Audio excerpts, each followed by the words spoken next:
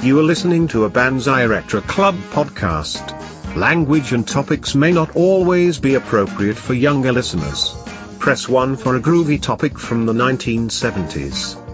Press 2 for an awesome topic from the 1980s. Or press 3 for a slamming topic from the 1990s. Please choose now. Too late. We have made your selection for you. Let's start the show.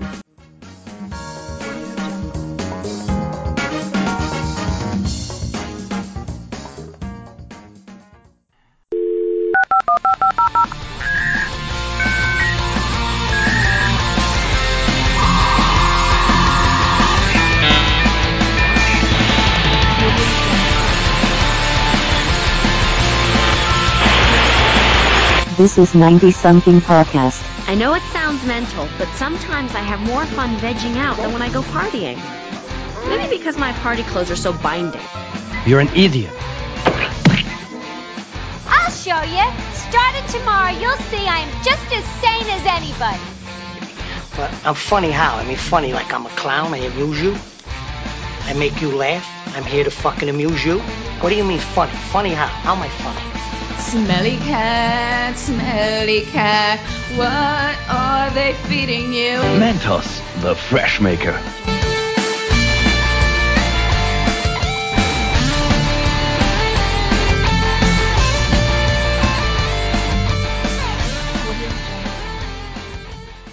Hey, this is Bonsai Retro Club. I am Dave. Online, I've got Rose. Hello. And Suzanne. Hi. And we're missing Scott today, just because I guess he had a little bit too much fun. But, he's allowed. He's allowed. Mm-hmm. So this is it. We're wrapping up our year-end discussion. We've talked about 1970, we've talked about 1980, and now we're going to be talking about the year 1990.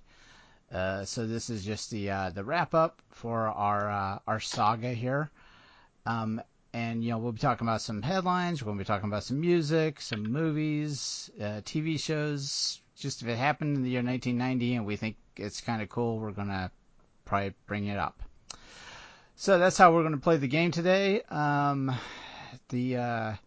one thing that I wanted to just let everybody know from the onset, we'll also say this at the end, but we're also going to be taking a little bit of a breather after this episode. So the gang is going to be taking about a month off, and then we'll be back into making some podcasts for everybody. So don't want anybody to freak out when they don't see a new episode drop every part of the month. So just be just hang out and wait for us. We'll come back to you. We promise. Yeah. We're still out here. Yep.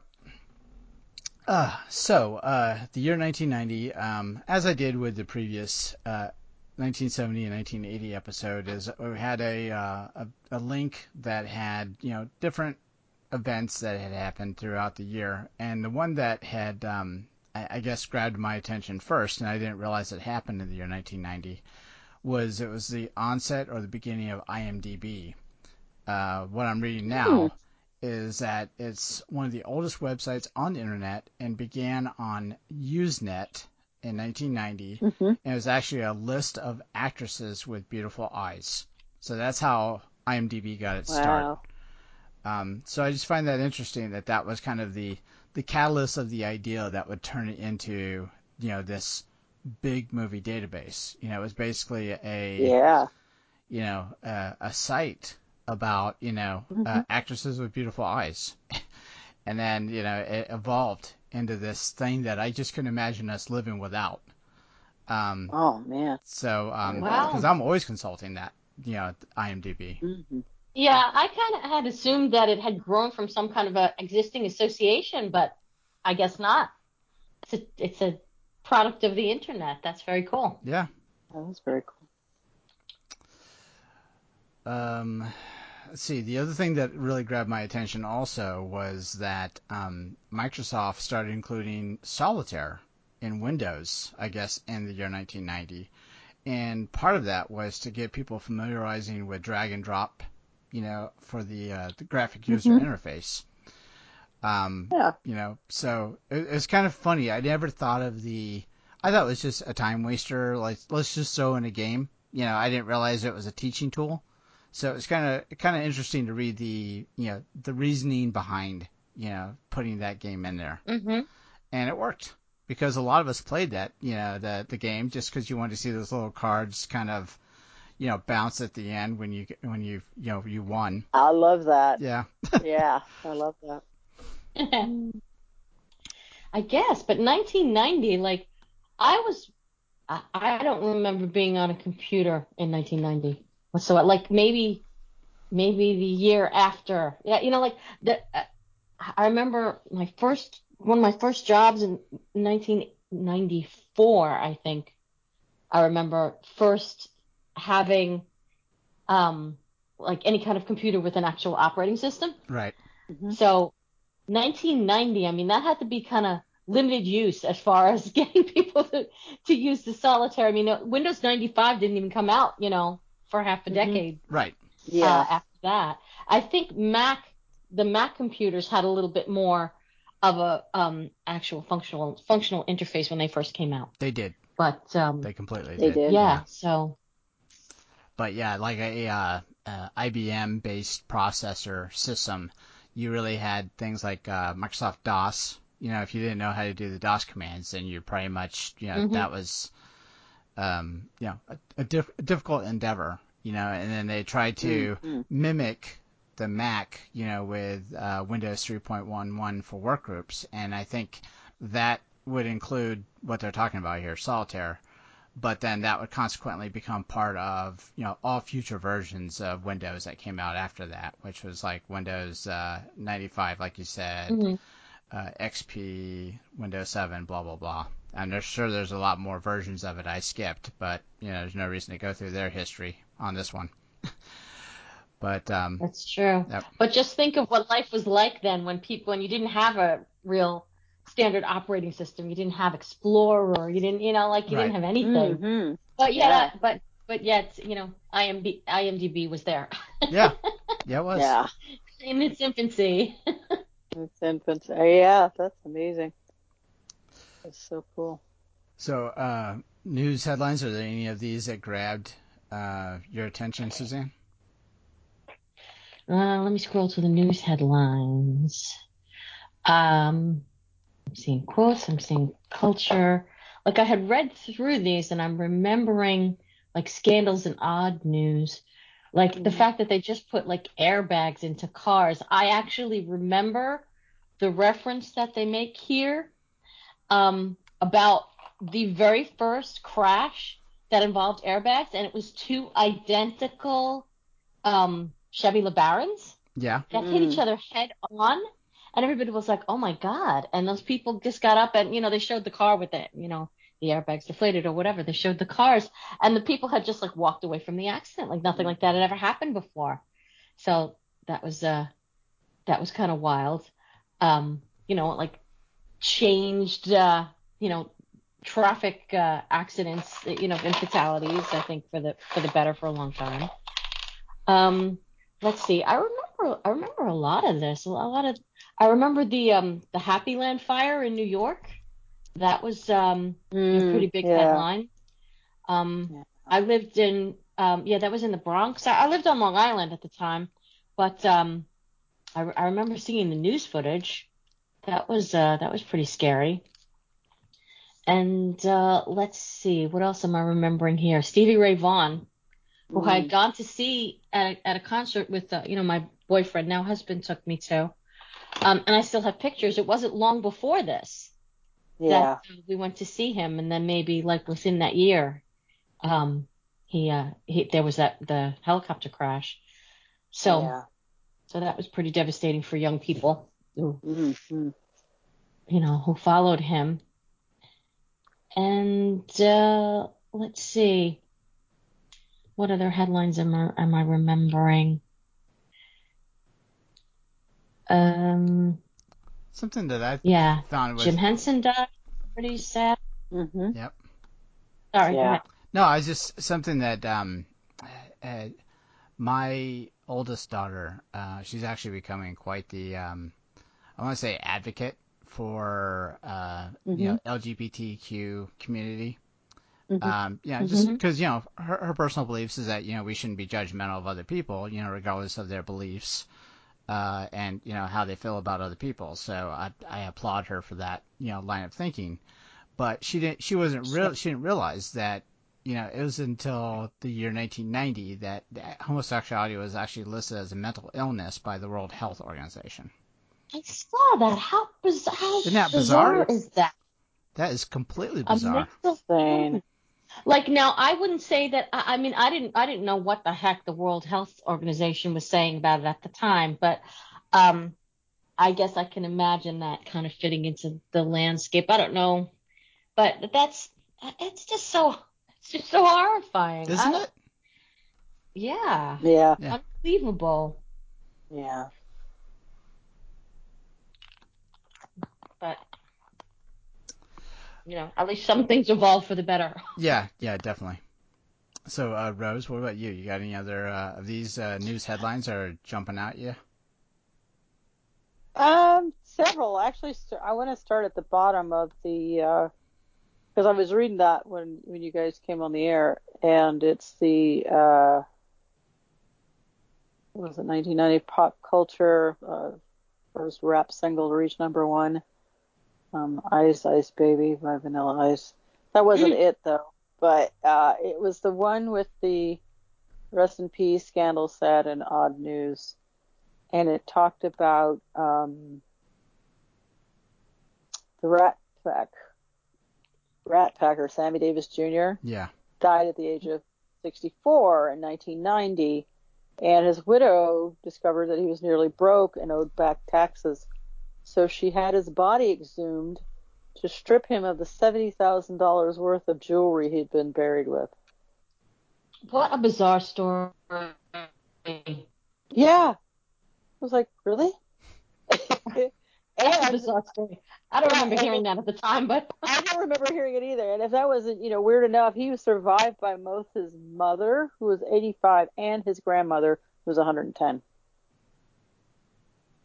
So, yeah.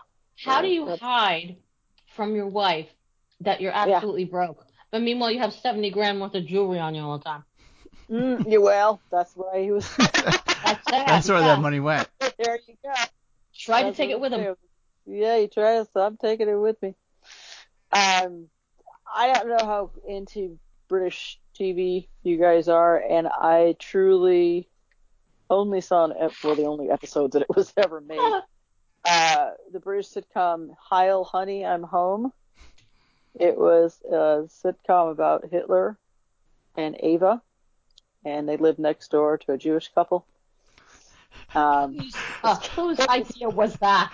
It was canceled after only one episode. Whose idea was that? Canceled after only one episode. And I remember watching the episode going, what year is this? What the hell is happening, people? I get it. This sounds like something that you would do like as a segment possibly on Monty Python, but not a freaking TV series. Come on, people. You weirdos.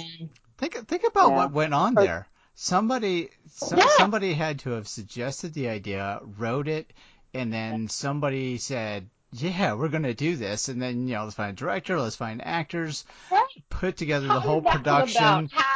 And then suddenly somebody goes, yeah, let's put that on the air. So how many people had to greenlight that just to get that one episode out? Everybody. Yeah. I could just see somebody doing Samuel L. Jackson from Pulp Fiction. Say it again, I dare you. I double dare you. What? Bam! Yeah, except for And in England, London got bombed out. Yeah. What the hell? Yeah. Somebody was, clearly behind it. Obviously, they wanted to go down in infamy. So. Oh boy. Yeah. Speaking of infamy, do you see this other item here, Dave, about Robin Fabrice? I was just going to bring that one up. Yeah, I did. Okay, go ahead. I'll let you take it. Well, and the thing with that is, it's Rob Mop. Is it? Well, of course, Fabrice, of course, is been since dead. Not then, but he died later on, about 10 or 15 years later. But Rob Morvan, is still on the go, and he does shows now with his own talent. He doesn't rely on anyone else. They actually, and if anyone out there in podcast land doesn't know what I'm talking about, the singers of Milli Vanilli were a dynamic duo in 1990. They were Best New Artist. They won the Grammy. However, they had to return their Grammy because they were lip syncing. And that was not them singing the song Blame It on the Rain or whatever the hell the song was called. What was the song? I don't even remember. Blame It on the Rain was one. Don't Forget My Number was another. Yeah. Yep. But it was, girl, you know it's true. Yep, I remember that one. Love you. Right. Yeah. And they looked great. They were beautiful. It was just this thing of it is, and if you get into like interviews and stuff with them and you hear them tell it, they were doing what they were told to do. I mean, they were just these young kids that wanted to make it big. They thought they had, if you hear Rob tell the story, they thought they had it. And whoever their manager was or the record company or whatever, heard them, saw them perform and thought, these guys are great showmen. Their vocals are actually not very good because, they had really heavy accents and things like that. So basically what happened was they were told, when I say told, I mean told, yeah, you're going to do this. The other guy's going to sing the song and people are going to be none the wiser. But they had no idea that this was going to take off so big. He said, I think if it had been where it was just like a regular song, maybe it hit the charts, maybe the top 50 or something, they would have went on as a one-hit wonder or whatever and then later on do their own thing. But this was put against them. You will do this first, and then we will work on getting you into, a lucrative contract. But until it was like they were set up, so I don't really know, because the record company will say something completely different, that does hide their flaws. But to have something like put against you and you don't have a choice and you're in it and you've signed the contract. So now, you've pretty much sold your soul to the devil.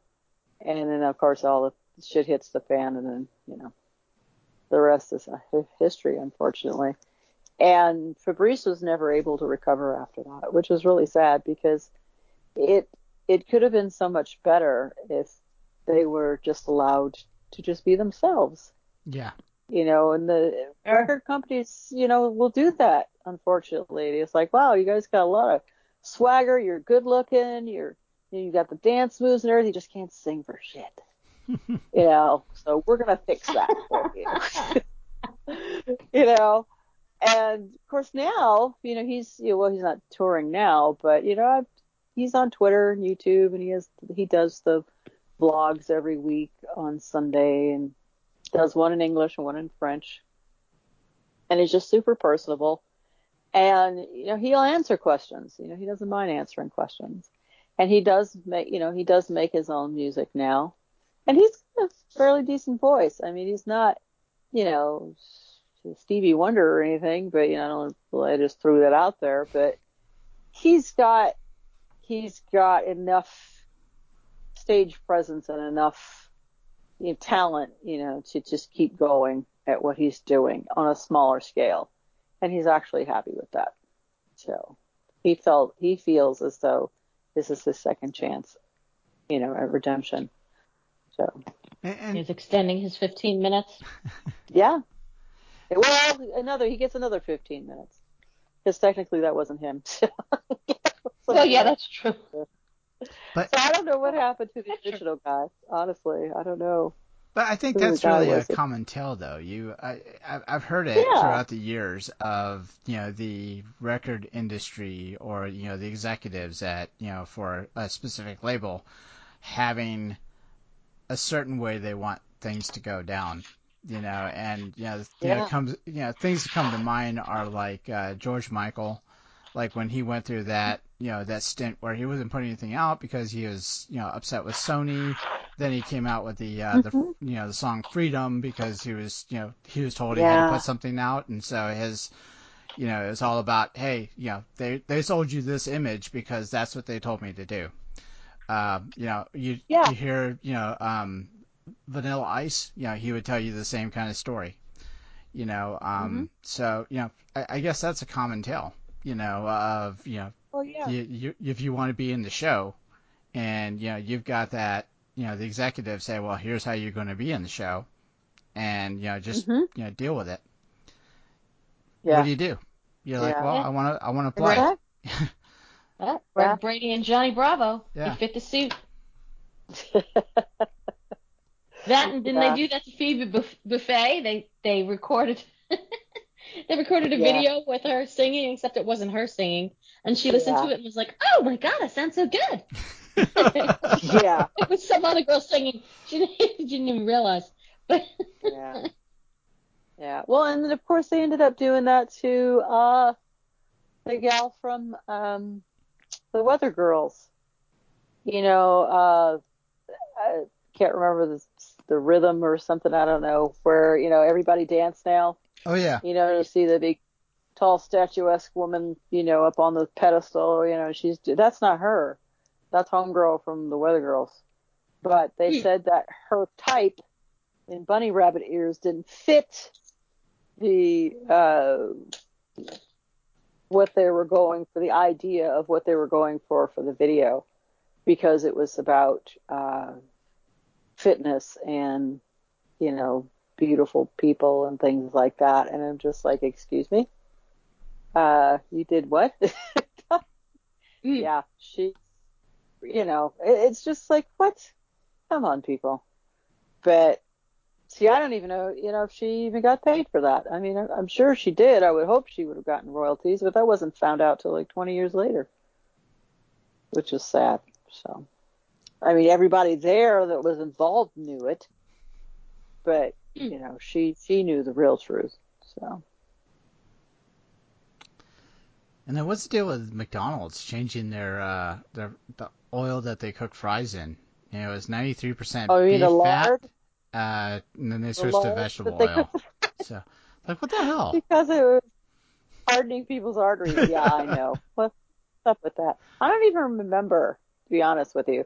Although, I don't know if, because I worked at McDonald's in my mid-30s, and I found out later, because that was my thing, is make the fries, and they would keep them in the freezer, and they would keep other things in the freezer too, like the milkshake mix and all this other stuff.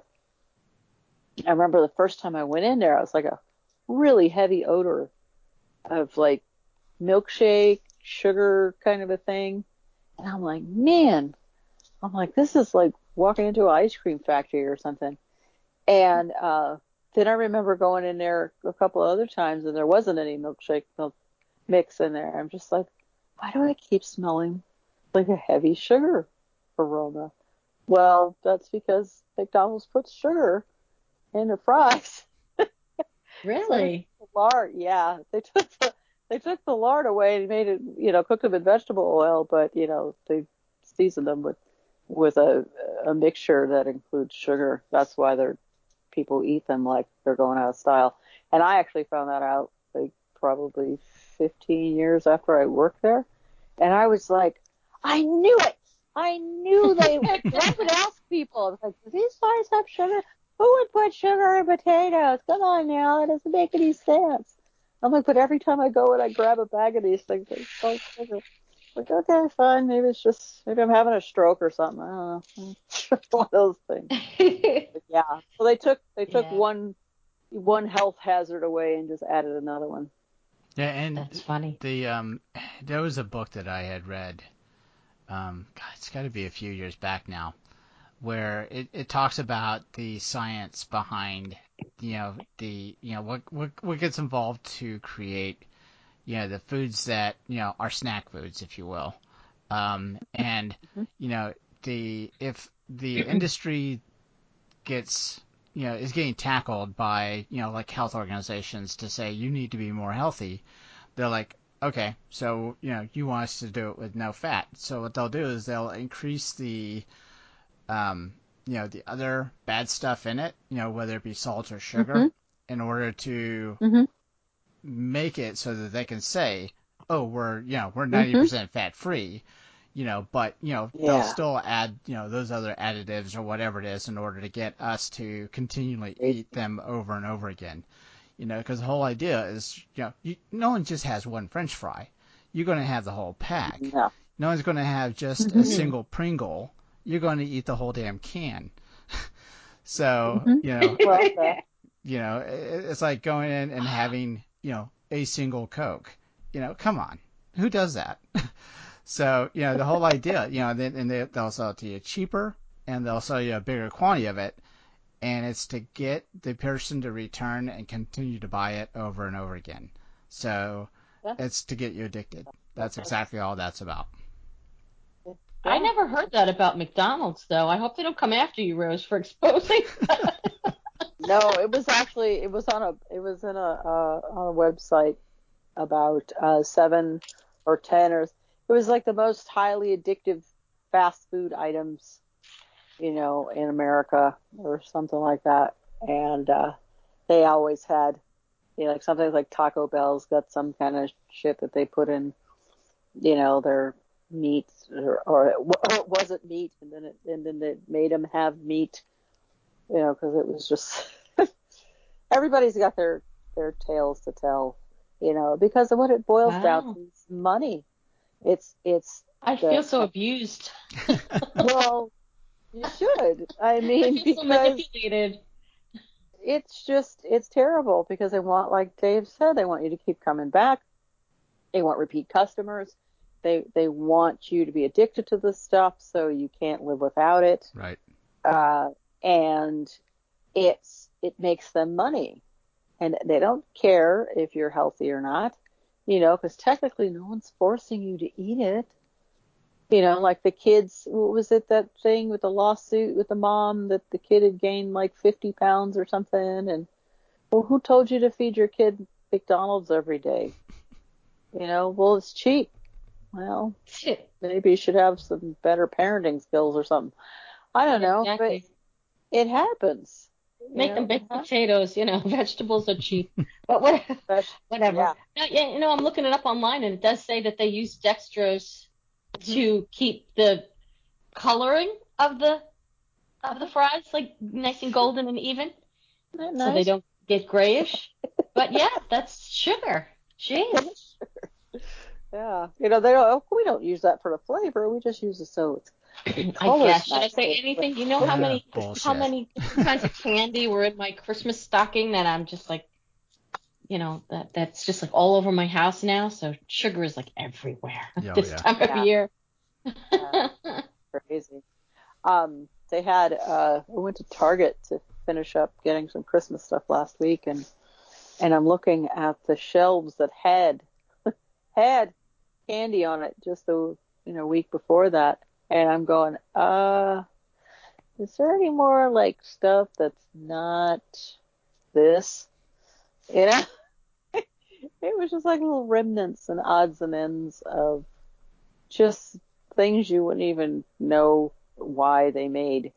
Yeah, you had to be fast and shop early this year. People were really paranoid about not being able to get the stuff they wanted, and everything went fast. Everything went fast. I had to be super creative, but it was appreciated, which was great. So, but the thing that I saw, and I don't know where they'd gotten them from, it was like this whole, you see the bins, the end caps, where there's like the wired bins, like you put like clothing items or things that aren't going to fall through the slots, and there was 6 of them, 6 tiers in a row, and all 6 were filled with the bags of green and red M&Ms. And I just stood there and I looked and I went, okay, so you've got these, and why aren't people buying these? But you don't have anything else. I mean, they had the expensive, like Lindt chocolates and Ghirardelli and stuff like that. But I was looking more towards something for kids. And I'm thinking, I'm not going to give a kid a bag of red green M&Ms. Well, I'm not going to give a kid a bag of M&Ms full stop, but, it's just like, yeah, I think I know why you're there, maybe. maybe you were like last year's stock and they ran out of stuff, so they just brought you out from the back so people could hurry up by you. I don't know if that's true. Yeah, Target might come after me for that one, but it just makes sense why there were so many of them and nothing of anything else. Yeah, and this is why I think my parenting skills are suspect sometimes, because my my youngest daughter, she whenever we asked coming into Christmas this year, it was like, well, what do you want for Christmas? Her only answer was peanut butter M&Ms. So it's all about peanut butter M&Ms.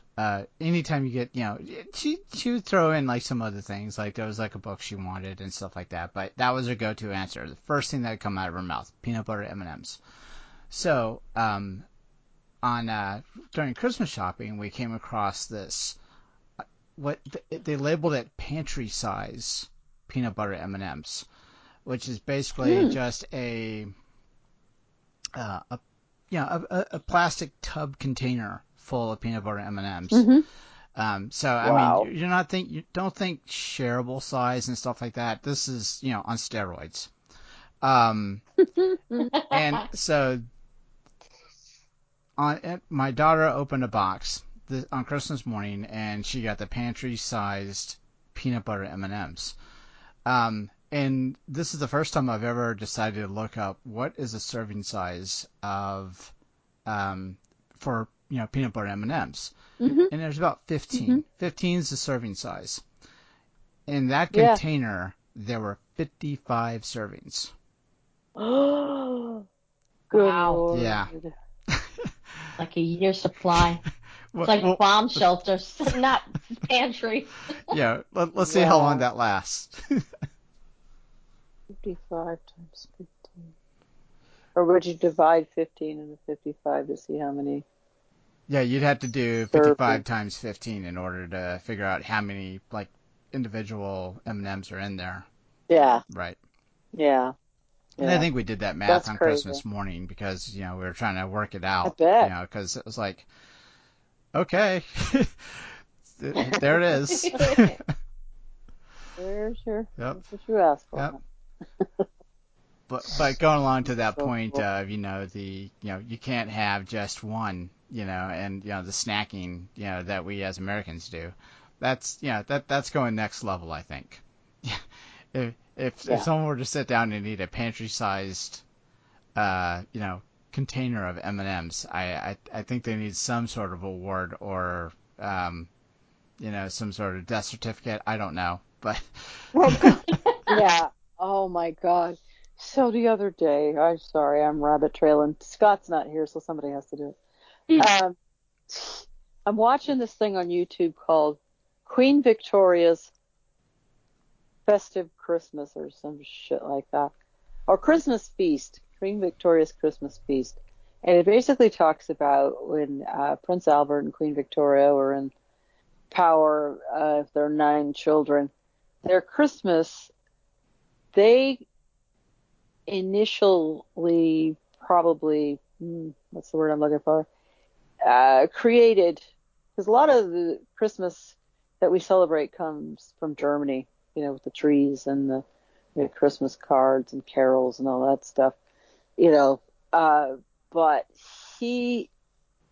a lot of that stuff like crisp wrapping and things like that, they initiated, and then it caught on with other people.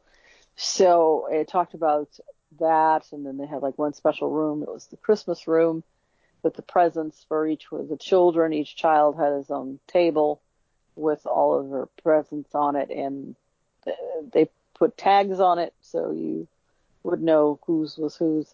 But then they got to the dinner, and I thought, okay, well, this will be interesting.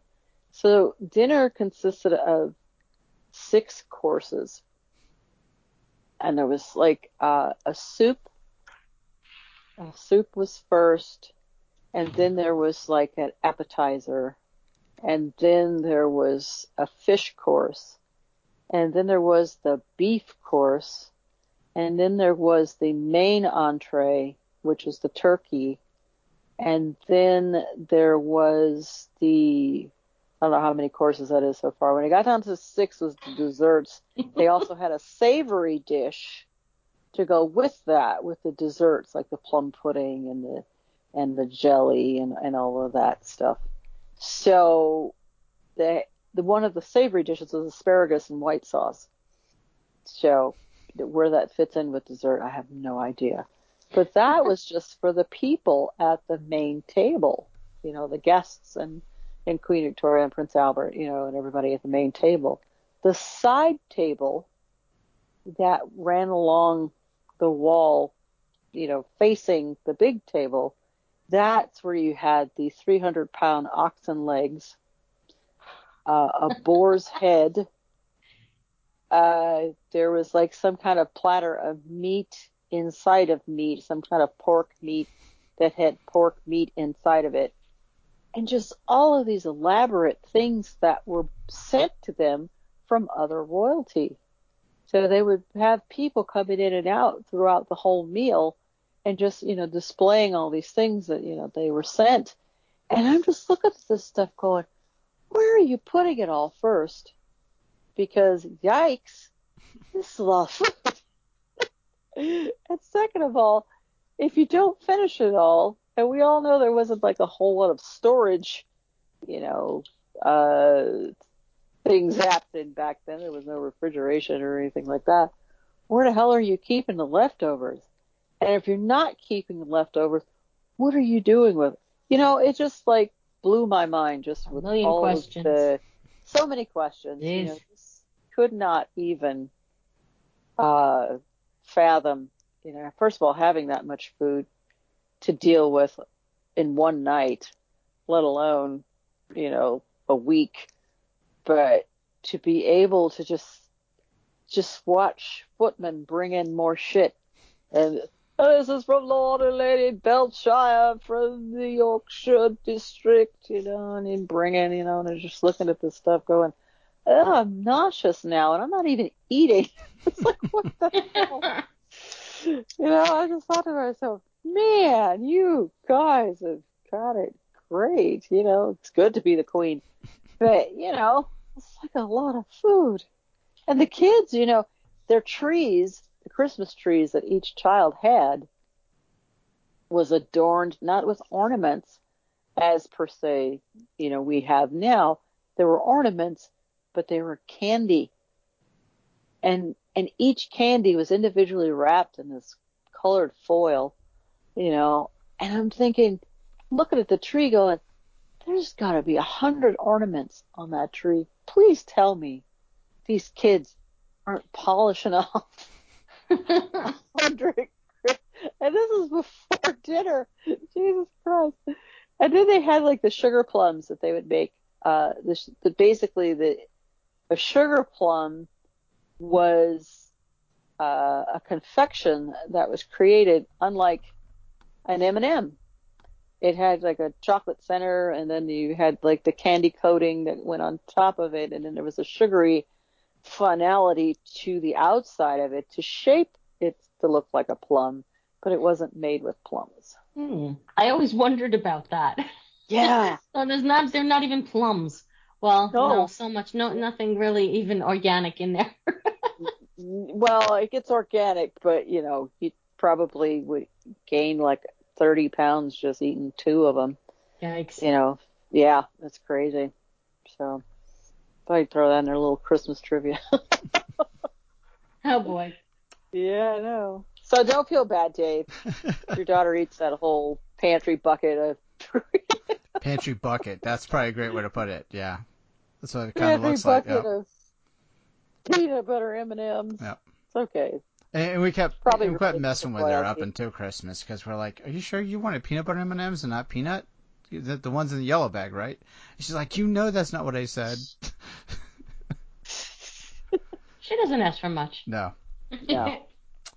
That's good though. All right. Did you want to throw in any other headlines, or are we ready to move on to movies? Let's move on to movies. Yeah, let's do movies.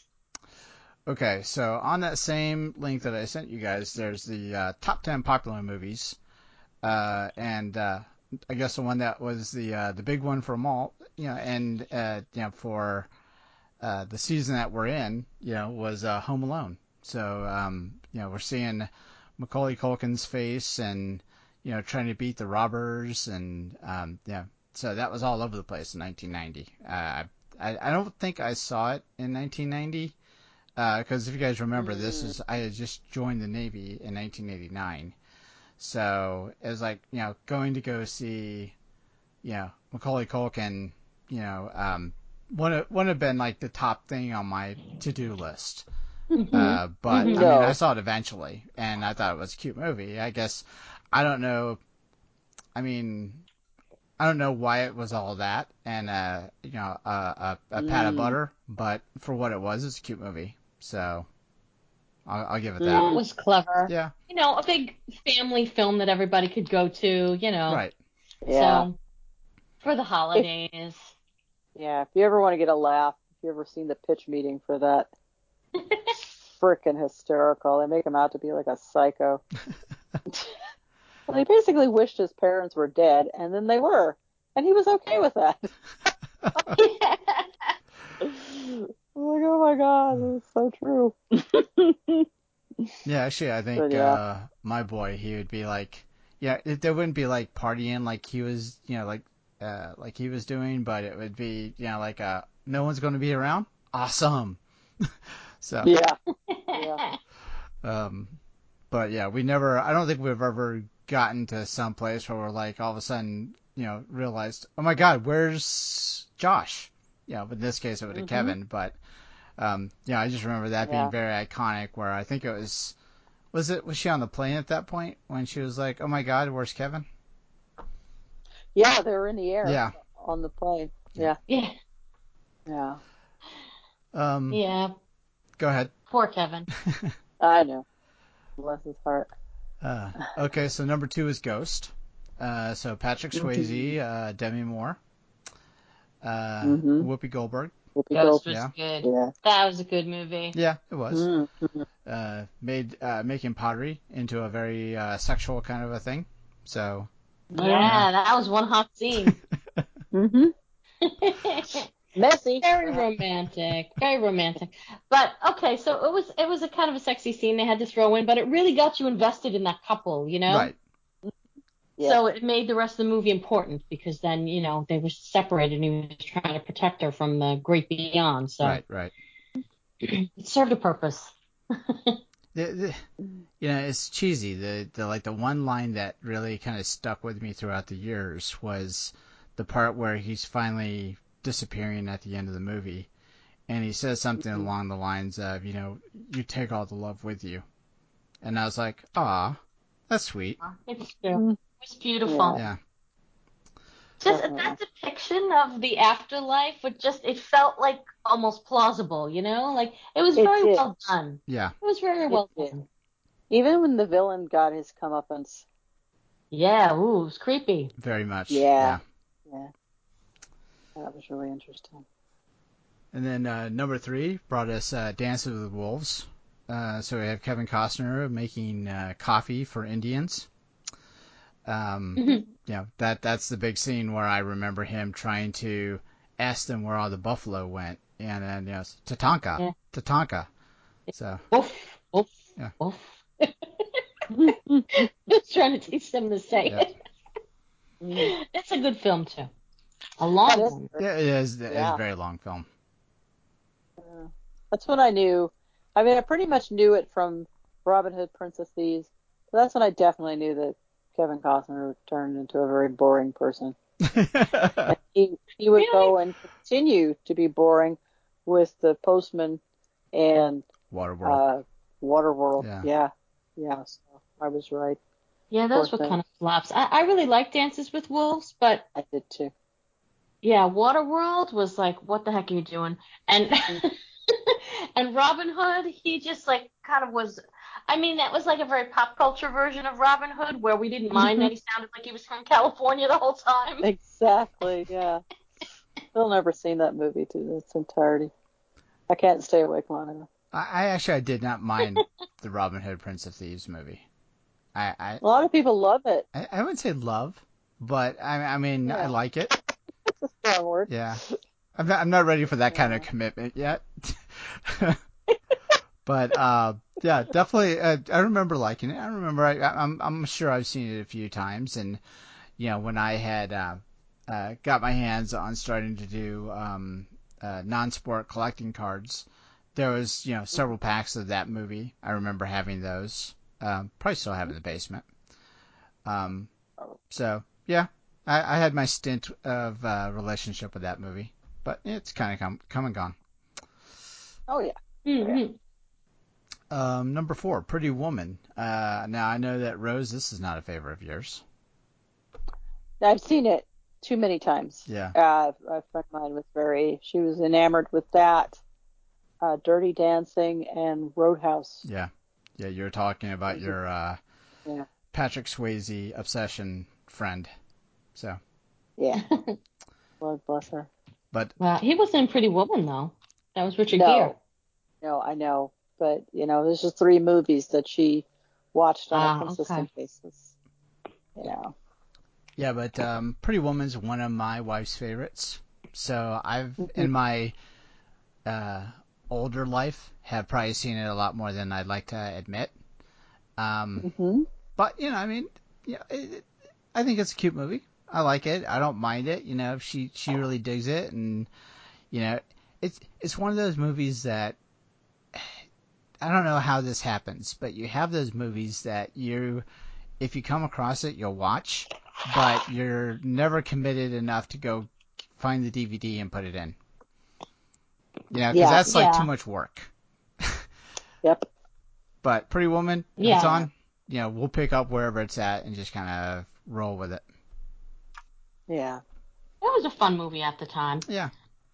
But I think kind of like a fluffy depiction of prostitution. Yes. Yeah. Yeah. Like that's just not how I picture it actually going on. They're on the Sunset Strip. Yeah. Like, we're our own bosses, and don't kiss them if you don't want to, and just like all this fluffy fun stuff. Like, it's just a part-time job they have. Yeah. We really want to get into acting. Yeah. No, wait, those are waitresses. I always get that. I guess it's like tell Richard, stripper, doctor, waitress, actor. That's how it rolls. All right, so number 5 was Teenage Mutant Ninja Turtles. I remember there being a lot of hype around the Heroes in the Half Shell at that year. Yep. Yeah, that was something. Yeah. I went to see it. I don't remember why. Yeah. The guy that played Casey Jones was a little hottie, so I managed to stick it out watching it with my kids. My sons were just all like, "Oh, Mom, you gotta watch this." And I was like, "No, I really don't." Oh, who's that guy? Yeah. Oh, okay. But yeah. I'm trying to see who played him. I can't remember. I see him in my mind's eye, as my grandmother would say. Don't know who he is. Let's see. I've seen him in other things before. But... Oh, yeah. Some Kind of Wonderful. He was the bully. Mm-hmm. Elias Koteas? Sure. Yeah, that's... what you said. Yep. He was like in Saving Private Ryan. Mm-hmm. Yep, and several others. There was a TV show that we watched with him, Chicago PD. before they killed off his character. Sorry, spoiler.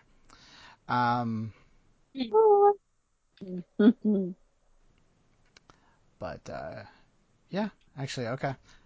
I was like, I know, I can picture him, and yeah, to me, it's always it always goes back to Some Kind of Wonderful. If you're involved in that film, then I'm going to remember you for that.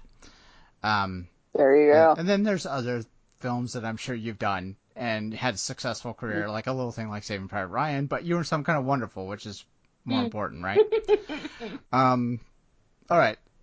So number 6, The Hunt for Red October. We actually just watched a submarine movie. Not last night, the night before. It was the one with Tom Hanks called Greyhound.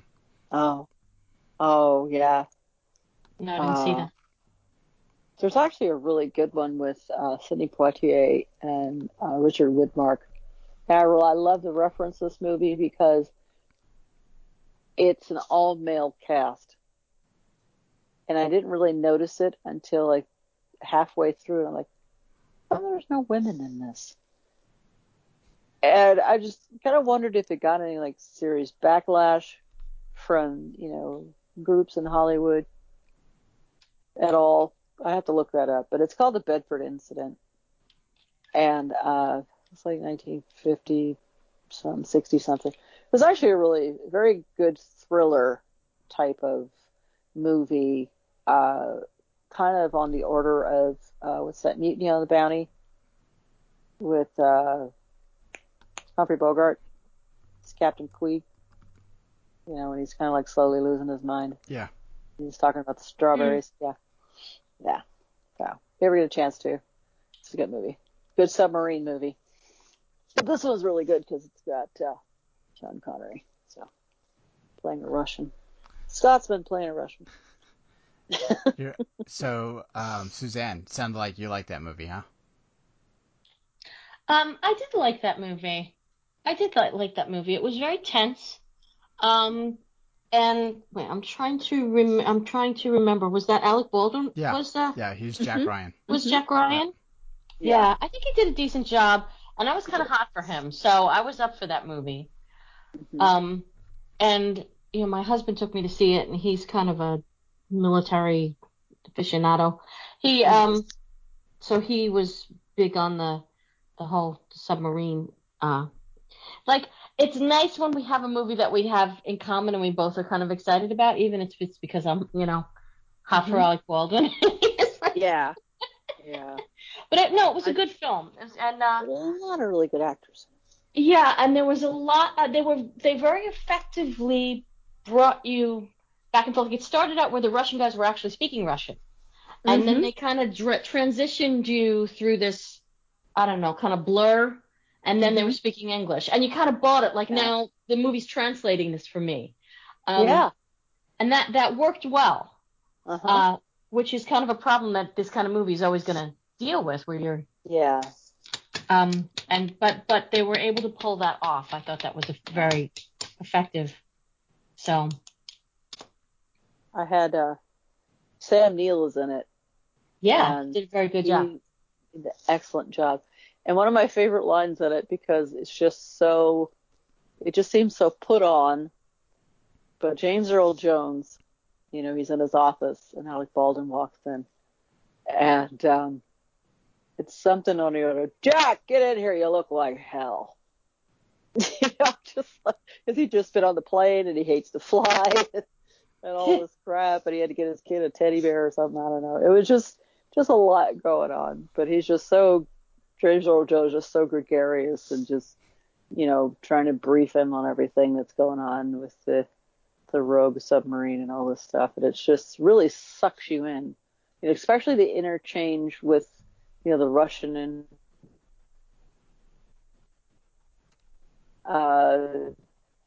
diplomat or president or whoever he's talking to, and the split screen thing. It's like a back and forth, kind of like you're going to say something and I'm going to say something, and it just, I don't know. That was really very well filmed as the actual. All right, so the other movies that round out the top 10. Really very well done. Oh, I'm sorry. For a second there, you broke up. You guys hear me? I'm here. Yeah, I'm here. we can hear you. All right, cool. Yeah, we're here. All right. I think I sat on my cord. Sorry about that. No worries. Real quickly, Total Recall, Die Hard 2, Dick Tracy, and then Kindergarten Cop. So it's interesting to see Total Recall and Kindergarten Cop being, in the top 10.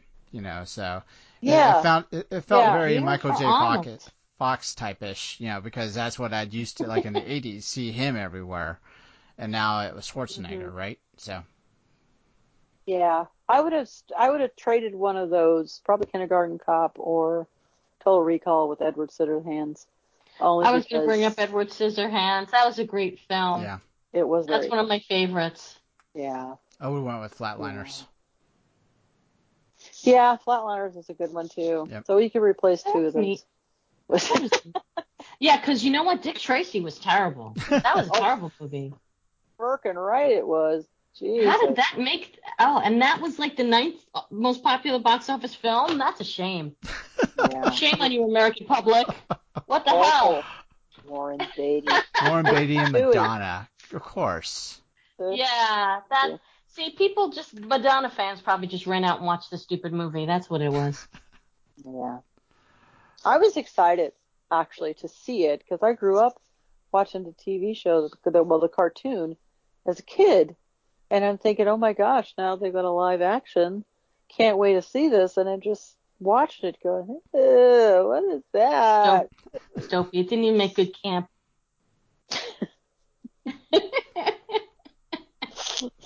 You stole my childhood. How rude. I know.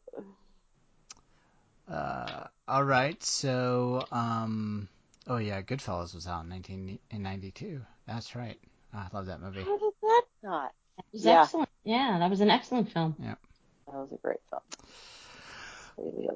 All right, so what are we doing next? We're talking TV shows? Good. Yeah, okay. TV Biggest television shows for 1990. Number 1 was Cheers. Number 2, 60 Minutes. 3, Roseanne. 4, Different World. 5, Cosby Show. 6, Murphy Brown. 7, Empty Nest. 8, America's Funniest Home Videos. Number 9, Golden Girls. And number 10, Designing Women. You would have thought that I would have been like all over Empty Nest because that was a Christy McNichol vehicle, but I never watched it. I never watched it either. Yeah. I didn't realize it was that popular. I didn't either. I never watched America's Funniest Home Videos that much either. Did kind of sort of the Golden Girls, Designing Women, definitely. I used to work on Designing Women at Columbia Pictures when it first came out. Sweet. Yeah, it was neat. I went to a taping and everything. Los Angeles. Love Annie. Great. I love Annie Potts. Oh my gosh. Yeah, she's terrific. Yeah, it's awesome. Yep. I used to watch Cheers, but I didn't like those early episodes with Diane. I liked it a lot better after Kirstie Alley came on, and that was later. Yeah. Yeah. Yeah, they made Shelley Long extremely pretentious, and which is sad because you already had Frasier, who Frasier and Lilith, and you throw her in, it's just like, oh, come on already. But yeah. Yeah, going back to America's Funniest Home Videos, I remember every time I've ever watched it, and every so often I'll turn it on when I see that it's on. I almost spend the majority of the time going, ooh, oh. Yeah. So did we discuss this recently? We had somebody to else have, yeah. Stuff? We had to have. Yeah. People, put down the camera and help that poor child. Exactly. Yeah.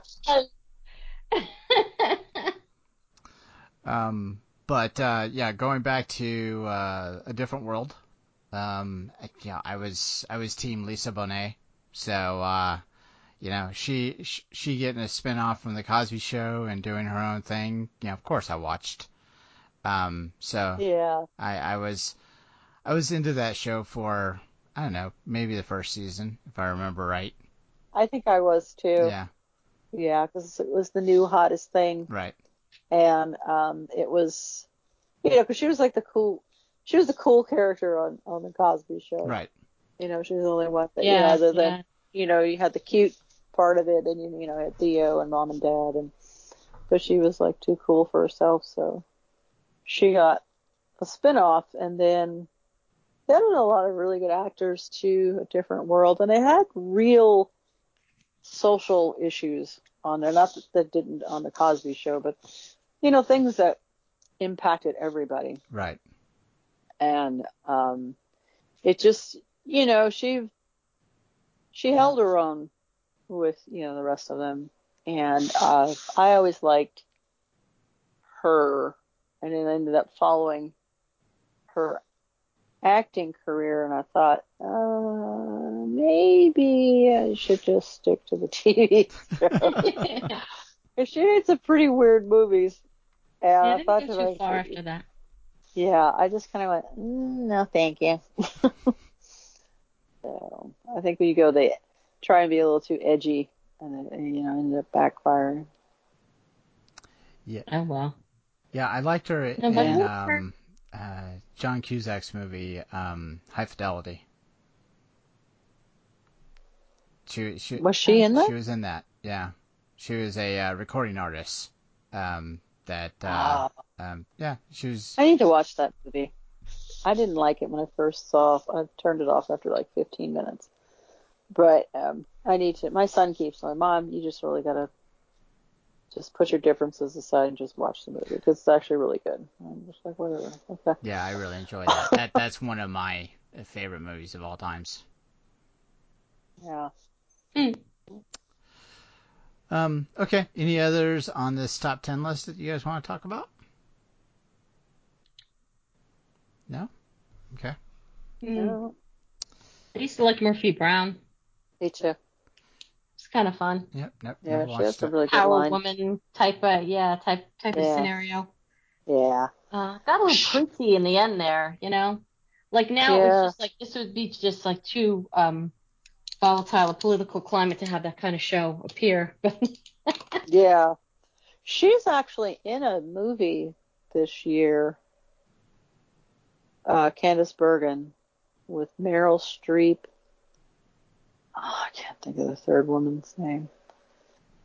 But it's actually a story about Meryl Streep is a writer, and she's been trying to do some memoirs for like the last 20 years or something, and they finally gave her an ultimatum to get it done. So she goes and takes two of her best friends to this big fancy hotel, and she's got like a couple of weeks or something to probably getting the story all along. I just thought it was really funny, that these actresses, and they're, because Meryl Streep's not that old, but then you got Candice Bergen, I think, who's, is pretty up there, and I wish I could remember the second actress, but it actually looks really funny. So I may have to watch it. Oh, good. I'll have to go to IMDb first to find out what the name of the movie is. Thank God we've got IMDb. Thank God for IMDb. Thank you, 1990. Yeah. All right, so let's move on to music. There's quite the lengthy list of number one hits that came out in 1990, and I just wanted to. I'm not going to read them all, but what I want to do is just kind of highlight some of the ones that had an impression on me, and then you guys can do the same. Okay. Wilson Phillips, Hold On. Once again, I said it earlier, if you do anything with Some Kind of Wonderful, I'm going to bring it up. Mm-hmm. Chynna Phillips was actually in the movie. Yeah. Let's see. But no, that was a big song. Yeah, it was definitely their song, and actually I'd heard it, I want to say a few weeks back, and I actually sang along with it because it's so catchy. It's like one of those things. It is. It's quite the earworm, is what it is. But in a good way. It's like one of those that I have not gotten tired of hearing. John Bon Jovi did Blaze of Glory, which was from Young Guns 2. And I absolutely loved, the whole premise of the song, talking about Billy the Kid and how he has to steal for everything he's got in his life. And this was Bon Jovi in just, hair rocking days. That was just, I remember watching the video, and it's just basically a abandoned movie theater, and it's him wearing all the leather, just with his guitar, and just being a badass. So it's way to go, John. Yeah. Let's see. There's one other one, Ice Ice Baby. Of course, you can't go wrong with Vanilla Ice. It's kind of snarly, if you ask me. Yeah, well, I bought into the hype at the time, so. But those are just the ones that, other than Roxette. I see Roxette is, I think, on here twice, if I remember right. It must have been Love. Where did I see? Yeah, she had a good voice. I think that was it, wasn't it? Oh, that was it. All right, never mind. Yeah. It was Wilson Phillips that did it twice. There you go. We have the debut here of Mariah Carey, though, with Vision of Love. That was an amazing vocal. Oh, there you go. Yeah, good call. Yeah. And, she was quite the powerhouse. Probably one of the most amazing voices ever. Now, she's gotten a little flaky over the years, too, because, you can't have that voice forever. I mean, you just can't. Just nobody can. And it wasn't too long ago, like, she did this thing on New Year's Eve. And she just walked through a song, and it was terrible. And the camera people were trying to distract from it, and it was horrifying. But what do you expect? 30 years after her debut, to be able to really pull off the same kind of stuff anymore. You'd think she'd just be satisfied with what she had, but kind of sad. No. But when this song came out, it was unbelievable. Yeah. The notes she could hit. Yeah. I remember I saw a cartoon or something that said basically, "Oh, Christmas is over. It's time to put Mariah Carey away." So, yeah, it was kind of funny. Oh boy. Yeah. Yeah. But Suzanne, go ahead. What songs are talking to you on this list? Let's see what else. I at the time liked this Sinead O'Connor song, and a couple of other songs that she did. Nothing Compares to You. Yeah, it was kind of neat. I think Prince wrote that song. It was a neat song. Yeah. Yes. Definitely. And very sparse. It was all her vocal performance. So, I liked that. I thought she was talented. She's had her problems these days too. Poor thing. Yeah. What else? I guess I missed the headline. What's going on with Sinead? I think she has a lot of mental health issues. Too bad. Or significant ones, she's been struggling with. So yeah, it's kind of empathize, with people who are struggling long term. Yeah. With those kind of issues. So I hope she's okay. What the heck? Cute little Paula Abdul song. This was these are very poppy kind of songs that I'm remembering. It wasn't an edgy decade. Opposites attract. Well, I remember that video. Black Velvet. Kind of cute with the cartoon cat. Yeah. I mean, how cutesy is that? Yeah. You can't go wrong with Michael Bolton. How am I supposed to live without you? I celebrate that guy's entire music catalog. Yeah, I know, right? It's much for me. But whatever you're into. No, that was just me quoting a line from Office Space. Okay. No, that is not me. I do not celebrate Mr. Michael Bolton's entire catalog. It's plenty of people do. Yeah. So. Okay. Rose, you got any of these songs popping out at you? Oh gosh. Well, Michael Bolton definitely. Phil Collins, Another Day in Paradise. I had no idea until the last minute, of course. And I was making my lunch, and all of a sudden, it popped into my head. We go together because opposites attract, and and I'm just like, oh my God, where the hell did that come from? And here it is on the list. It's just like it's a precursor. It's foretelling the future. Janet Jackson's Escapade. Oh yeah, that's a good one. That was always one of my that's favorites. That's a good song. That's right. A very good song. I haven't heard that one in forever though. My God. I watched the video a lot because I like watching her videos because they're always dancing and stuff. Vogue by Madonna. I'm not a Madonna fan. She does things every so often that kind of draw my attention to her. When she brought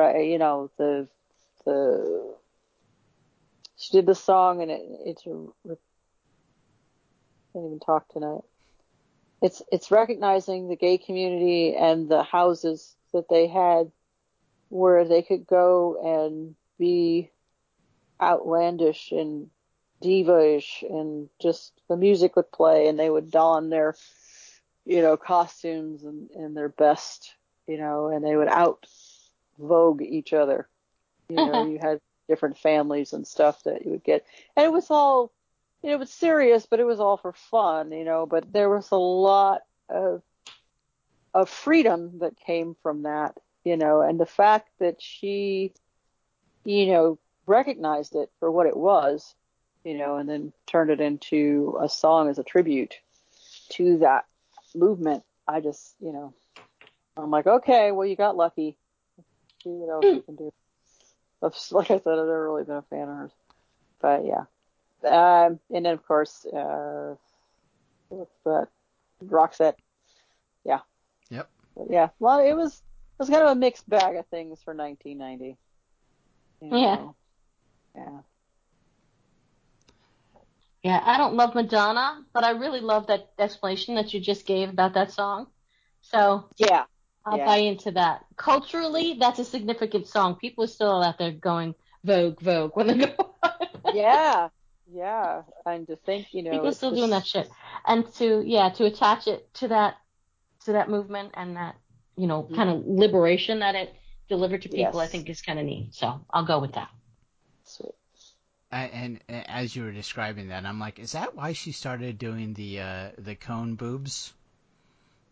Do you guys remember that? You remember the torpedo boobs that she would do? Yeah, I think that came out of, what was that?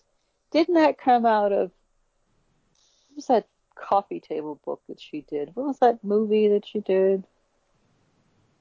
Where... A League of Their Own? It was like a No. This was like a documentary about her. Oh. It's like a day in her life. Yeah. I don't remember the timeline of all this, like what was when. Yeah. But she did some kind of obscene sex book and then some kind of video that was banned and that kind of stuff. But I don't know, that Gautier pointed bullet boob thing might have come first. I don't know. I think with her, it's all about just, what do I have to do to make sure people are still looking at me? That's how I felt that she conducted her career. And it worked for her, but I didn't really feel like it was art. I felt like it was commerce. There you go. And the book was called Sex, and it was released in 1992. Well, there you go. There you go. I was curious. I'm like, I know what that is. Yeah. I just didn't, remember. Yeah. Yeah. Now I don't know what I'm going to get here. I'm actually typing the word cone boobs Madonna.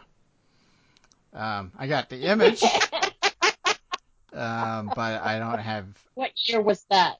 The story behind Madonna's iconic Jean-Paul Gaultier cone bra. Yeah, I said Gaultier. I knew the designer who did it. Let's see. It's actually her first night Blonde Ambition tour in April 1990 in Japan. It's the first time she wore it. Yeah, so you pegged the year for that. Yeah. That was this year. Yeah. Yeah, maybe it did. And the article I'm looking at is, oddly enough, from Vogue. Yep. I'm looking at the same there article. You go. They You look so tame in circle. retrospect. Why am I remembering something much more severe? Yeah, exactly. Yeah. in my brain, I had a lot of time like way more. Yeah, like Sufi. Way more. I don't know how to say this. Lethal. Lethal. Yes. Thank you. Put somebody's eye out with them things. All right. So we jumped all over the place. Is there anything else about 1990 that you want to talk about?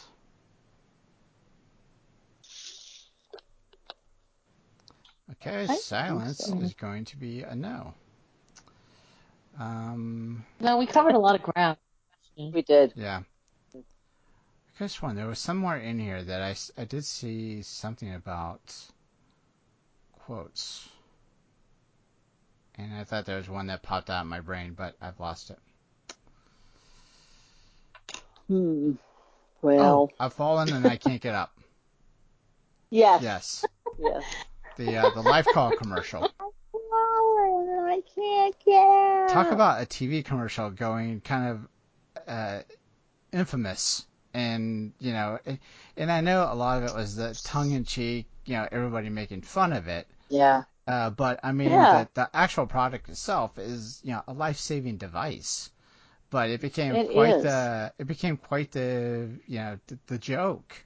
But it really was a corny, just badly produced commercial. Yeah. But one that everybody saw all the time. Right. Yeah. I remember people making fun of that relentlessly. Right. Oh yeah. Yeah. Ooh. Crazy. Here's something I didn't realize happened in 1990. The first 4 episodes of Seinfeld. After the first 4 episodes aired this summer of 1990, NBC took a leap of faith and ordered 13 more. Well, cool. Yeah. That was the beginning of an era, huh? Yeah. Mm-hmm. Yeah. All right. So if that is it, that's going to be our wrap-up for our year-end discussion here at the end of our very crazy 2020. Wow. Yeah. So we all appreciate you listening in and being along for this journey as we talked about 1970, 1980, and now 1990. So stay tuned to the at the end of 2021. We'll do the same thing, but this time it'll be 71, 81, and 91. So looking forward to that. We'll have a lot more positive stuff to talk about. Yes. Yeah. Well, we're not going to spend so much time harping on hopefully the crazy year that we would have went through with 21. Just hoping for a lot more positivity and good stuff to come out of that year than what we've had this year. Yeah. So this is what we're going to remind you. We have a website out there. That's bonsairetroclub.com. So please go out there, visit us, follow us on all our social media endeavors. Each of us has kind of our own thing that we're doing with Twitter and Facebook, and so all of those links you can check us out there. You want to drop us an email, let us know what your thoughts are for the great year of 1990, then we'd love to get that feedback. So send that to us at mcfly@bonsairetroclub.com. If you're listening to us on a podcast app, whatever that may be it iTunes or iHeartRadio or Spotify, if there's a way that you can hit a subscribe or give us a review, we would love to get that kind of feedback as well. So please go ahead and do that for us. Let's see. Is there anything else I'm forgetting? Be excellent to each other. Yep. Right before that, I just did want a quick reminder. We are going to take a short pause, but we will be back in about a month. So then stay tuned. If you're starving for a lot of stuff for us, we have a great archive collection of podcasts for you to work your way through. So so please go back to our old episodes and listen to them 4 or 5 times a day. We'll be more than happy for that. Because we know you can't get enough of us. So this is the part where I'm going to remind you, please be excellent to each other. And we have no idea when you're going to listen, so have a good whatever. Bye-bye. Bye. Happy New Year.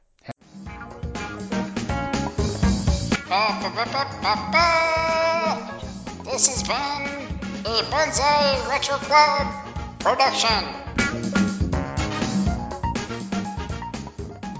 Bonsai Danielson! Hey, Bonsai! Bonsai!